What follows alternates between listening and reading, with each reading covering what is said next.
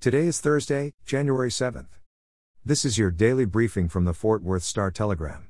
The weather forecast in Fort Worth calls for mostly cloudy skies with a high of 52 degrees.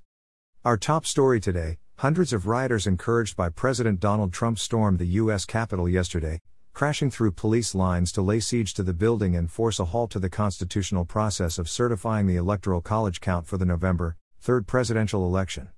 Americans watched in horror as the mob scaled walls and smashed windows at the Capitol.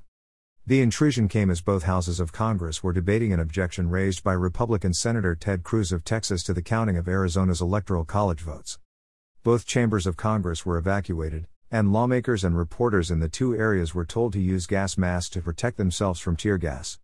As the violence raged on Capitol Hill, the White House announced that Trump had directed the National Guard to help law enforcement quell the unrest.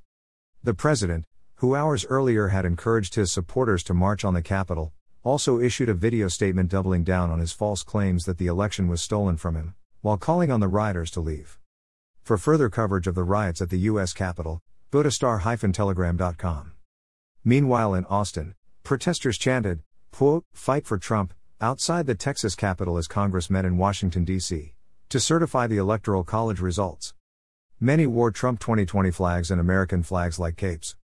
Others held signs supporting Trump and promoting unsubstantiated claims that November's presidential election was stolen.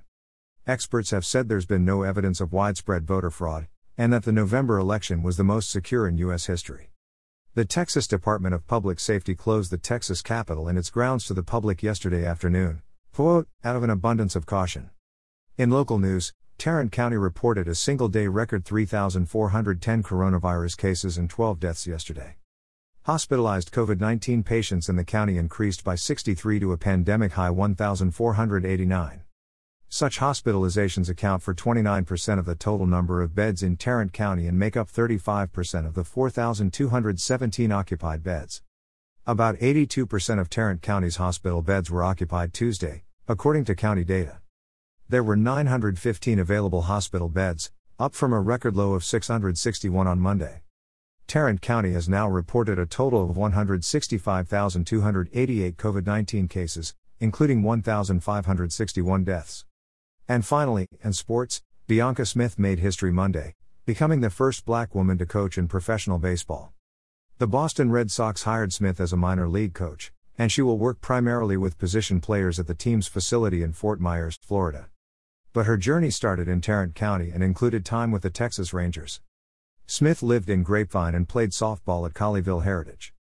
After earning a law degree at Case Western Reserve University in Cleveland, she landed an internship with the Rangers in baseball operations, before later transitioning to coaching. For the latest in Fort Worth and Tarrant County news, visit star-telegram.com.